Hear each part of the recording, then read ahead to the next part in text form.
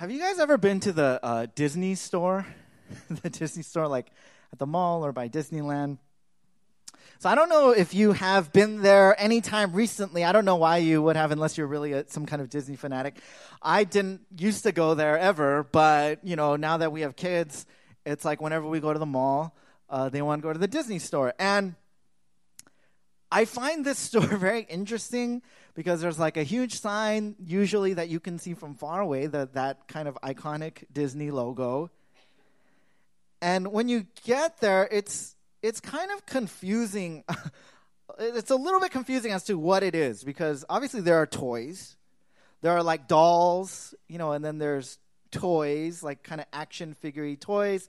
And then there's kind of cars, and then there's clothes. So they also sell, and then there's costumes. There's Disney costumes, but there's also like if you go there's like this castle kind of thing, which is like a little playground type item that kids run in and out of. And then there are posters for like upcoming things like movies or TV shows sometimes that they'll give away. And there's music. There's Disney music usually playing on the loudspeaker. But also within the store, there's another little section. It's like a gazebo kind of thing. And if you go in there, then there's another thing happening in there. Like there's a TV, and then kids can sit there and they can watch TV. There's little tables and chairs where they can go and they can watch. And there's a tablet with like a playlist of things. It's a mix of like commercials and video clips and sing-along songs, to Disney movies. So there's another speaker coming out of there, and then there's a competing speaker that's happening in the rest of the store that's playing music. And also they can get coloring things, like Disney coloring things, and they can just color there for free. And it's just like, whenever I go there, I'm like, man, there's like too much stuff happening in this store. Like, what is this store? Is it a store? Is it an ad? Like what is it, a playground? Like, what is it? There's so much stuff going on here. It's weird, and they're even competing for it. Like, the main music from the store is competing with what's happening in the little section with the movie. And so whenever we go there, Micah, he'll go there and he'll look around and he won't know what to do. He'll go there and he'll like grab these toys. He's like, oh yeah, of course. Oh, like this, It's like, oh, let me get this shirt. And then he sees the TV, and then he goes over to the TV. He starts like pushing, trying to add things. And he's like going over there. He's like just running around. He sees the castle, by the way. It's like a pink princess castle. But Micah loves it. He's like running in and out of there. He's like grabbing princess stuff, and he's like, oh, I want this. It's confusing. And I love it. I mean, I hate it, but I love it because to me, it makes it, I think it epitomizes like our culture, what we have become used to. And I used to call it, like we love multitasking, right? I mean, when's the last time you were on your computer and you just had one window open, right? Just the thing that you're working on. That never happens anymore. Right, you got 3 monitors, you got like 4 things up on each thing, right? There's just a ton of stuff, and then you got music playing, and then there's like a video up, and then there's ads over here, and there's clickbait over here, and there's the actual thing you're working on in a tiny, window in the corner, right? Because you're doing so many things at once. I call it pseudo multitasking, right? It's like the illusion that we're doing many things at once, but really we're not doing much of anything. We're not being very productive. And that's our world. That's kind of our lives. There's so much noise. Literally, there's a lot of noise. Anywhere you go, there's music playing. Everywhere you go, there's TVs. There are things happening. And just even figuratively, there's just so much noise like in our brains. There's so much white noise. There's so much static that's kind of happening all the time. What does that do to us? And is it good for us? We have started, for those of you who are just joining us today, we've started a series going over kind of the season of Lent that we're going to be in through the season of Lent, which is 40 days before Easter minus Sundays. And this typically is a season, as we talked about last week, where many people, they engage in fasting. It is something to do in preparation, to prepare our hearts for the resurrection of Christ. It's a time where we can spend in meditation. It's a time where we can spend in confession. It's a time where we can spend intentionally separating ourselves for a time from certain things so that our hearts can deepen in God. And today what we're going to talk about is stillness. Stillness before God. Again, fasting is not like a regular thing. It's not supposed to be. What it's supposed to be is actually an interruption of your regular rhythm. Obviously, eating food is good and something we need to do. So what we're doing when we fast is to interrupt that normal rhythm to kind of regain something greater that's at the heart of it, the notion of God. Right? And stillness, what we'll be talking about today, is something similar. It's not something that we're like silent, the idea of silence, the idea of kind of quiet or even waiting. If you read the Bible, heaven actually seems like a pretty noisy place. Seems like there's a lot of praise going on a lot of the time. So sound and, melodic noises, like those things are good in general. But I think there is something very valuable about engaging in a stillness, a silence that interrupts that normal rhythm as a break from our normal lives. And what we'll be talking about today is why that is the case. Why is stillness as a discipline or as a periodic thing that we engage in important for our lives? And so that's what we'll be looking at today. So if you guys have your Bibles, let's go ahead and open them up to Psalm 46. Psalm 46. And we will be reading through this psalm together today. And we'll read through it, we'll talk a little bit about it, and then we'll try to get some takeaways from it. So this is Psalm 46, verse 1, and we'll just read through the whole thing together. This is God's word, and it says, God is our refuge and strength, a very present help in trouble. Therefore we will not fear, though the earth gives way, though the mountains be moved into the heart of the sea, though its waters roar and foam, though the mountains tremble at its swelling. Selah. There is a river whose streams make glad the city of God, the holy habitation of the Most High. God is in the midst of her. She shall not be moved. God will help her when morning dawns. The nations rage. The kingdoms totter. He utters his voice. The earth melts. The Lord of hosts is with us. The God of Jacob is our fortress. Selah. Come, behold the works of the Lord, how he has brought desolations on the earth. He makes war cease to the ends of the earth. He breaks the bow and shatters the spear. He burns the chariots with fire. Be still and know that I am God.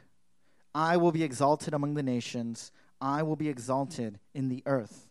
The Lord of hosts is with us. The God of Jacob is our fortress. Selah. So this psalm is divided into three parts, three sections by the word Selah, which is a word that denotes like a break or a breath in the reading.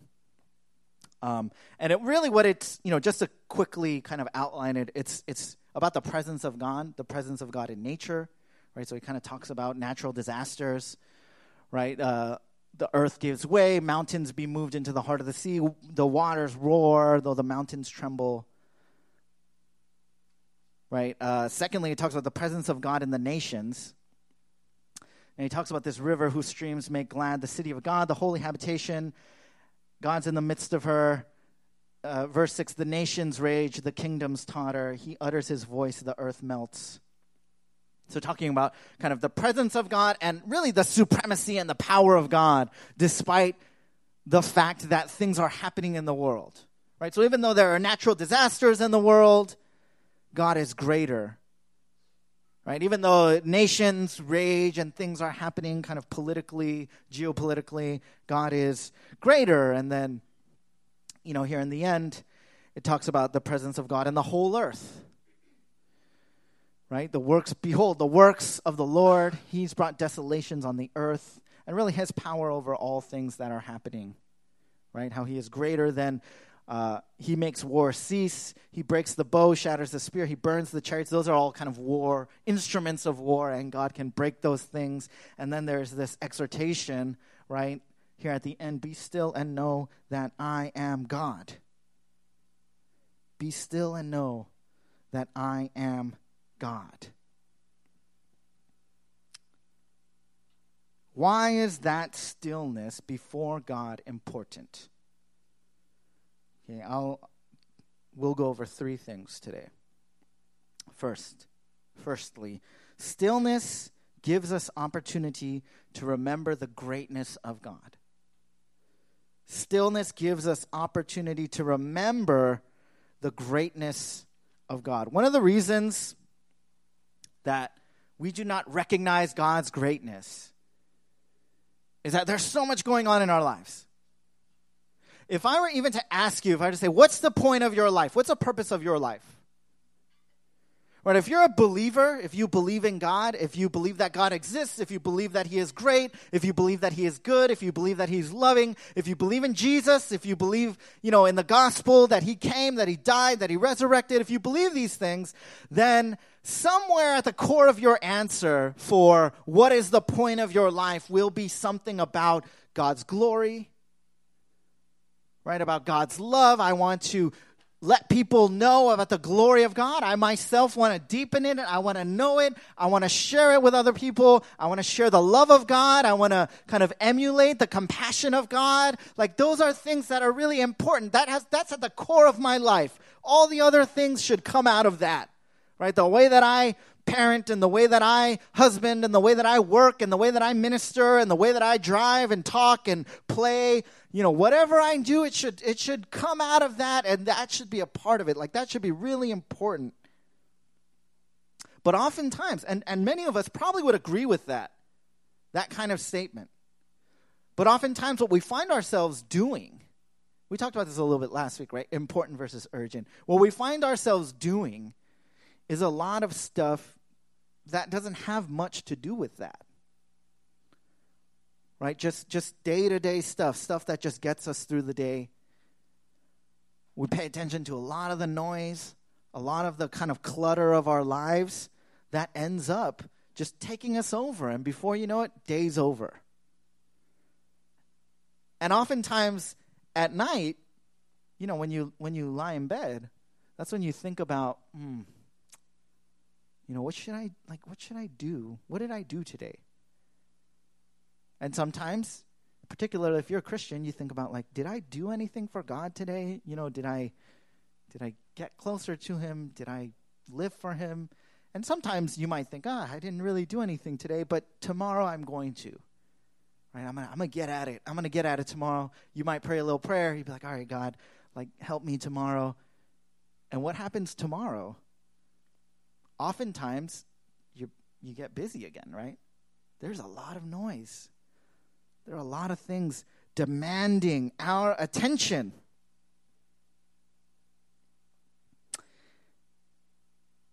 Stillness helps us to remember such powerful truths about God, that even though things are crazy in the world, God's the one in control of it all. Even though sometimes to me it seems like I don't really know what's going on, or things seem like they're not going the way that they're supposed to be going, to kind of rest in the glory, the power of God. Now, I want you to close your eyes for a minute and think about this. Okay? Close your eyes for a minute and think about this. Now, some of you guys were waiting for me to say something, right? Yeah, that was intentional. You can open your eyes. Because I just wanted you actually to just be waiting there. That was 30 seconds.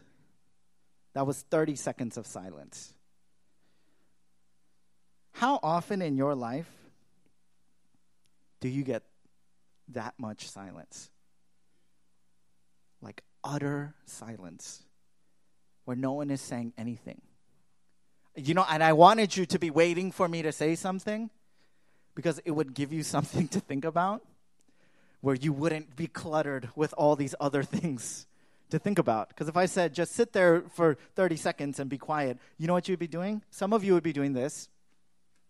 1, 2, 3. You'd be counting to 30 because 30 seconds is the end of this. Some of you would be thinking about all kinds of other things. What am I going to do after church? I really wanted to go mini golf. Am I going to go bowling? You're going to be, all these other things are just going to pop up in your brain and you're just going to start thinking about it. Right? Oh, I'm hungry. I didn't realize I was hungry, but now this silence is bringing that to my attention.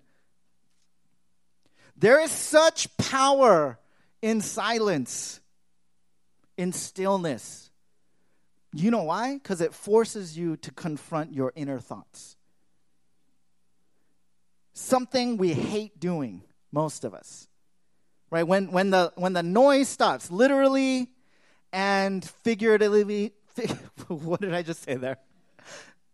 Don't try this at home. It's a tongue-twisting word. Figuratively, when the noise of our brains, right? When those thoughts are quieted, that's when we're often confronted with what's underneath the surface. It's uncomfortable for a lot of people. It's uncomfortable for me. I don't like that kind of stillness. That kind of silence. I like music. I'm playing music. I'm wearing headphones most of my day, every day. I'm listening to music, just all kinds of different things. When I do things, or even when I'm doing chores and stuff, I'm usually just wearing Bluetooth headphones and just listening to something like a podcast or a book or something. And I know that for me, I don't like that. It gets uncomfortable. This is why a lot of times, we're constantly doing things, right? When you have a free 1 minute, instead of just waiting for 1 minute, what do? You pull out your phone, right? And you start looking at stuff. You go on social media. You play a game real quick, right? If you just have 1 free minute, 3 free minutes, you're waiting for someone to come. Rather than think about your life, you have to anesthetize your brain. Right? I want to be numb. I want something to distract me from my life, from the actual course of my life. Because when you're quiet and you're forced to think, do you know what pops up to the surface? Everything you're afraid of. Everything you're anxious about. Everything you're ashamed of. All your hurt. All your pain. Things that are not the way that they're supposed to be. That's what pops up when you're quiet. And we hate that. That's why we watch. That's why we drink. That's why we eat. That's why we self-medicate. That's why we do these things, because we don't want to deal with all of that. When we're alone and when we're quiet, our fears and vulnerabilities are exposed. But let me say this, okay? When you're quiet long enough, your thoughts turn to God. This is even true of non-believers. This is true of everyone.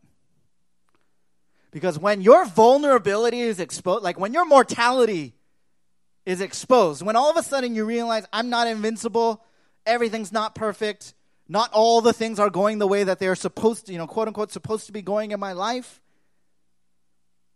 When you're confronted with your limitedness, you don't have all the answers. You don't know exactly what you're doing. You know what we do is we turn to God.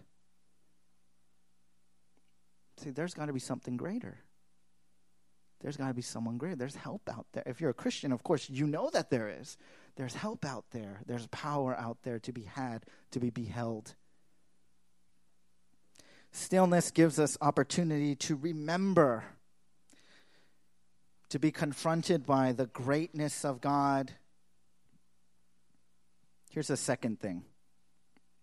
Stillness gives us opportunity to find rest in God. Right? First, it helps us to remember. Secondly, it gives us opportunity to find rest. These, in this section here, when it says, though the mountains tremble, though its waters roar, The words for tremble and roar are the same ones used in verse 6 when it says the nations rage and the kingdoms totter. Right? And it's kind of the point of using these same words, right, is to demonstrate that wherever that is coming from, wherever that roaring and shaking is coming from, whether it's coming from nature or whether it's coming from nations, it doesn't matter. God is supreme over it. Wherever the pain, wherever the arrows, wherever the kind of the shots are coming from, God is our refuge.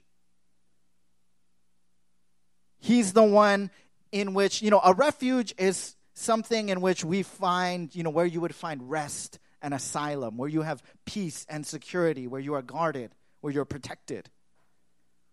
And God's saying, when we engage ourselves in this stillness, we, instead of trying to find refuge in ourselves, we look to God.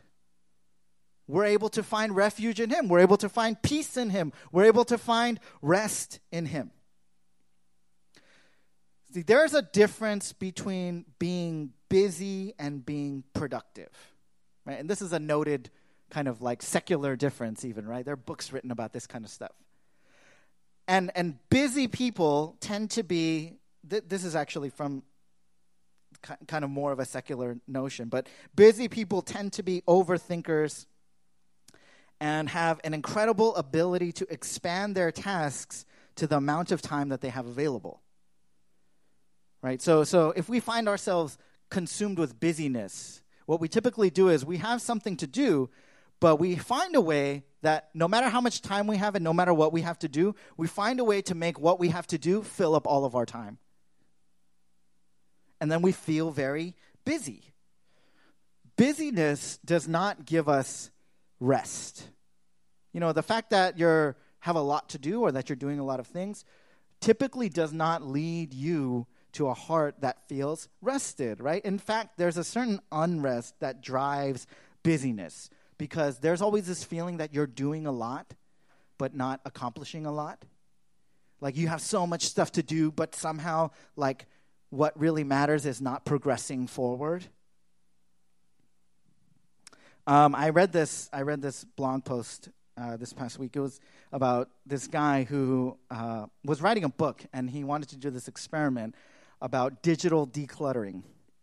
So during the month of, this was last year, January 2018, what he did was he asked people around him if they wanted to participate in taking a break from optional technologies, most notably social media. So 1 month, they would take 31 days off from these things, and then at the end of the 31-day period, they would slowly reintegrate them, but only the things that they could justify having in their lives, right? So they would cut out all their social media, they would cut out kind of all their digital technologies for a month, at least, unless it was like absolutely necessary to their lives, to their work or something like that. So they would cut out all the kind of superfluous stuff. And then after a month of not using it at all, they would reintegrate it if they could find a legitimate reason. And so he thought like 40 or 50 people would participate in this. But it turns out he got 1,600 people, 1,600 people to participate in this. New York Times actually even wrote an article about it. And so these were some of the stories that he received, because he asked them, he's like, okay, so after a month of kind of this digital detox, like what happened? And so these were some of the stories like that he shared. He said, an engineer named James realized how much of the information he used to consume through social media during the day was unimportant or useless. With this drain on his attention removed from his routine, he returned to his old hobby of playing chess and became an enthusiast of architectural Lego kits. Interesting. Heather, a mother of 3 homeschooled kids, completed a draft of a book while also reading many books and written by others. She said she was recapturing her creative spirit. This is a 1 month, guys. It's 31 days. A publishing executive gave up Facebook, and she said she had an epiphany. She said this, I do want to connect socially, but for a bigger purpose and with a specific group of people and to share a valuable message. So she started her own blog on topics she finds important, and she said it has really changed like the way that she connects with people socially.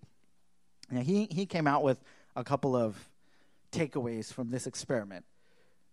Here are two of the things that he said that kind of had an impact on me.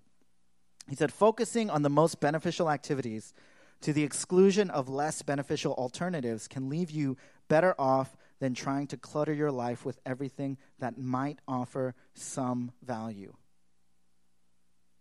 Right? Focusing on the most beneficial things to the exclusion of less beneficial things can leave you better off than trying to clutter your life with a bunch of things that might carry something valuable. Now, this is basically what social media is, right? The reason we check it is because we think maybe there's something there that's valuable. And so you just scroll through tons of information, right? You know, like you got like 200 crazy friends, right? Like at least. Like 20% of your friends are just like nuts. They just post crazy stuff all the time. And you're just like scrolling through it, right? You're just looking through all this stuff.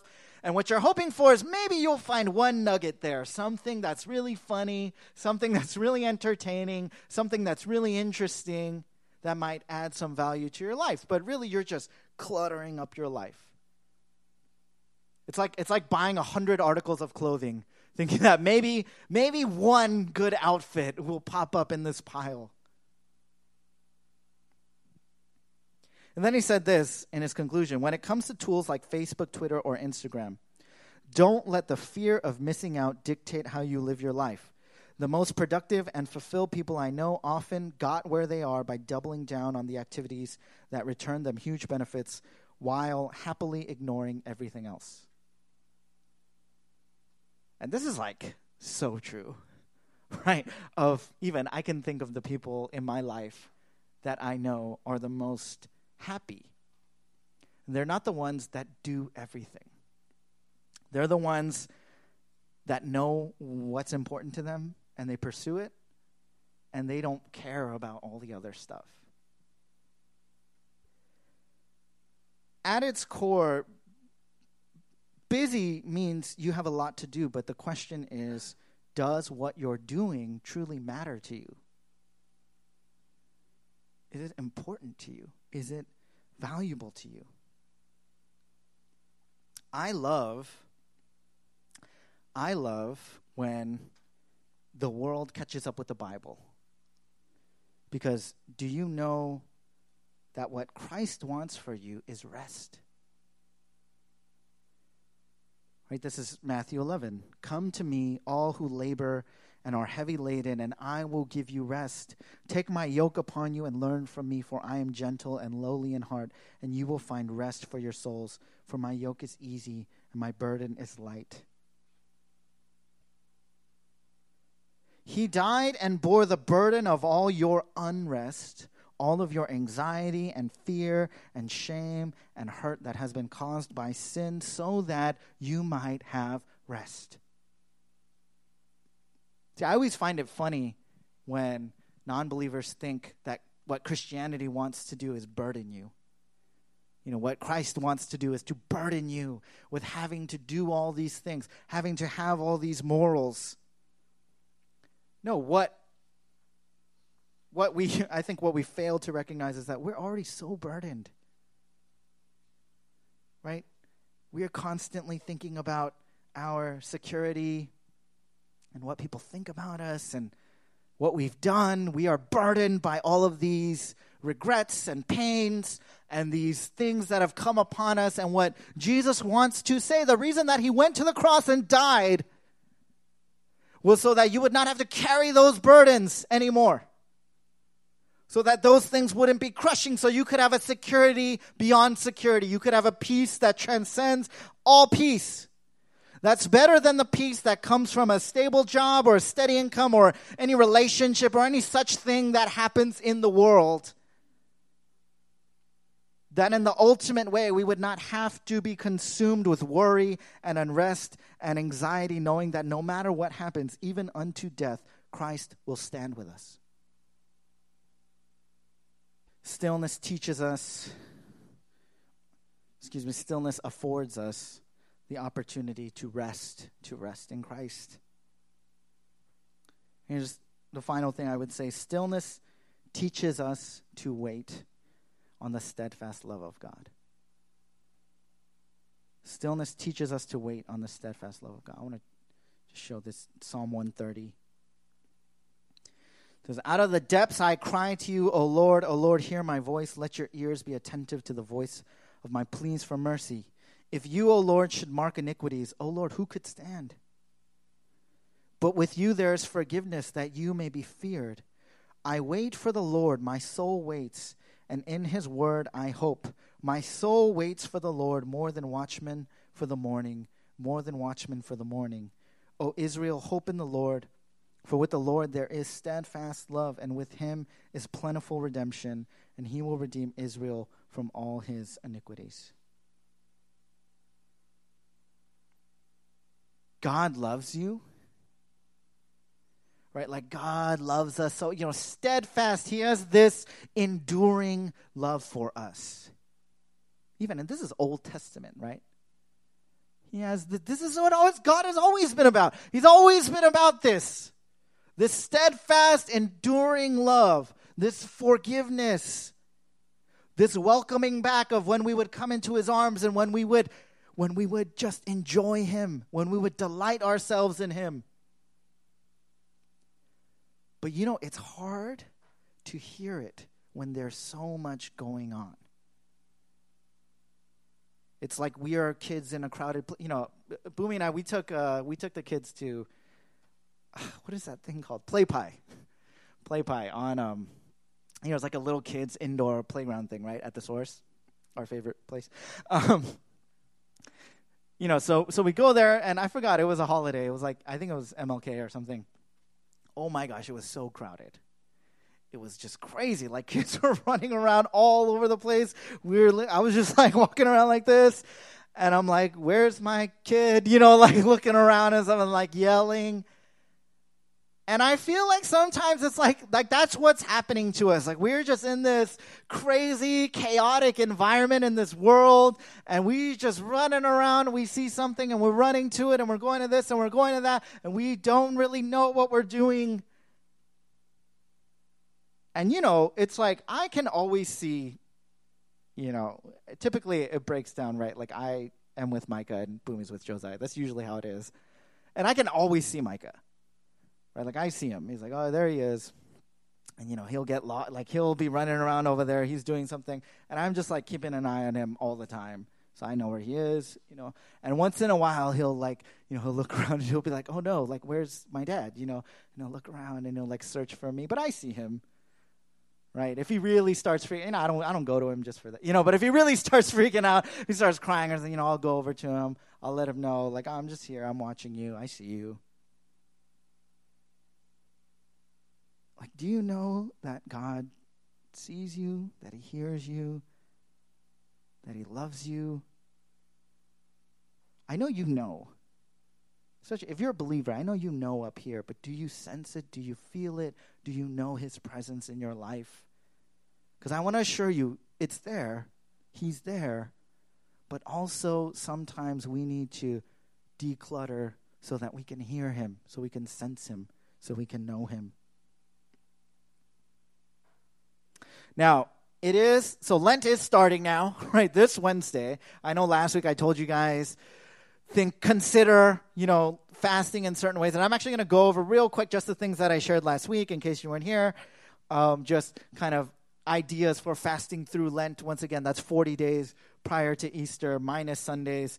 And I'm just going to go over the things that I shared last week. One, don't fast on Sundays, right? Because Lent does not include Sundays, and we're not supposed to fast on Sundays. And all that stuff, again, the same stuff I shared last week, where don't be the guy who's like, oh, I'm so hungry today, but I can't eat because I'm fast. Whatever, right? It's supposed to be all the Sundays are supposed to be mini celebrations, mini Easters. Don't fast Sundays. Here were the other suggestions that I made last week. Give 7 minutes a day to God throughout Lent. Or another one, give God one meal a week. For example, Friday morning breakfast. Just kind of give that up, spend that time with God. Give up something one day a week. For example, no social media on Saturdays. Live off $2.50 one day a week. Pray for God's mercy on all who live that way, because about half the world lives on 250 a day. 3 billion people, or over 3 billion people. Give away $250 per day for 40 days. That adds up to $100. I heard that some of you are trying to loophole that by giving money to each other. Please don't do that. There is no spiritual benefit, let me just tell you, to doing that. I know you guys were joking. Lastly, give up something every night between sundown and sunrise, a more traditional Jewish fast. Now, again, you don't do all the things, right? But if you want to try one of these things or maybe a couple of these things, I highly recommend that you do, or it could be something else. You know, you could just give up something the entire 40 days, probably not food, but not food completely. But if there's something else, some kind of food, or I remember Boomy gave up chocolate one year, but it was not pretty. It was like brutal. And I gave up meat, and we were both very unhappy for 40 days. But that was before we had kids. So those are things you could think about doing. I would say, in addition, just based on what we're talking about today, spend some of that time or all of that time in stillness before God. Right? Like, cut out noise. Get alone, completely alone. And just let that silence lean on you, like press on you, so that you might be able to hear the voice of God. And here's the thing, what happens is, and what we fear in that silence, like we've talked about, like there's a certain accusation in our stillness that we fear. Right? That's why we run from it. And look, that's legitimate, because Satan, the accuser, will use that. He wants us to fear the sense of being weak, the sense of being vulnerable, the sense of being unable. He wants us, in fact, to be so debilitated by that fear of loneliness and anxiety and regret that we will not want to step into that silence. And often, what I'll say is, because Satan's a master of half-truths, right? There is a sense of accusation that we will experience in our stillness. It is real. It will come. But the reason that Satan doesn't want us to go there is because there's something that precedes that. Right? There's also a vindication in stillness that we need. So there is an accusation in stillness that we fear, but there is also a vindication in stillness that we need, an exoneration from the one who himself was silent on the cross, who did not defend himself though he was innocent, and did not justify himself though he was right, but was silent before his accusers. It is that act of grace in silence that speaks up for us when we are accused. It is that sacrificial love that reaches us when we are still, when we're face to face with sin.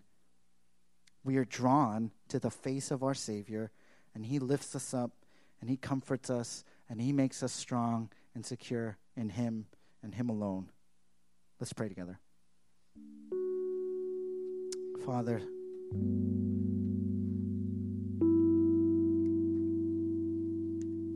thank you so much for your steadfast love, for your grace, for your glory, for your power, for the fact that we can rest our hearts completely in you. I know, God, the world is chaotic at times. We have competing thoughts, competing voices in our lives. Things are happening. Seemingly, there are these kind of constant distractions that take away from you. And we pray, God, would you just center us on the cross.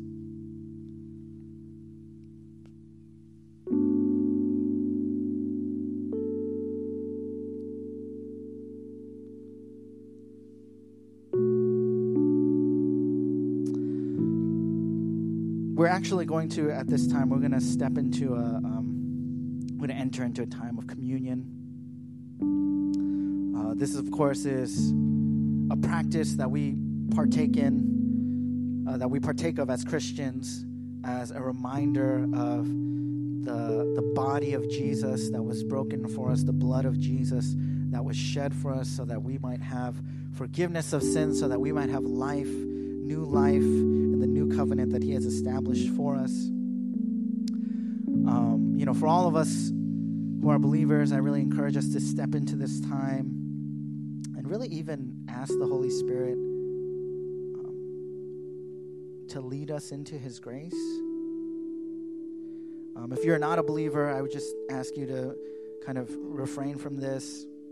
Maybe think about God and where you stand before him, what he has before you. But I'm going to read this from Corinthians. I'm going to pray one more time, and then I'm going to open up this time to go and go to the back and take a piece of the bread and the cup. This is from Corinthians 11. It says, "For I received from the Lord what I also delivered to you, that the Lord Jesus, on the night when he was betrayed, took bread, and when he had given thanks, he broke it and said, 'This is my body, which is for you. Do this in remembrance of me.'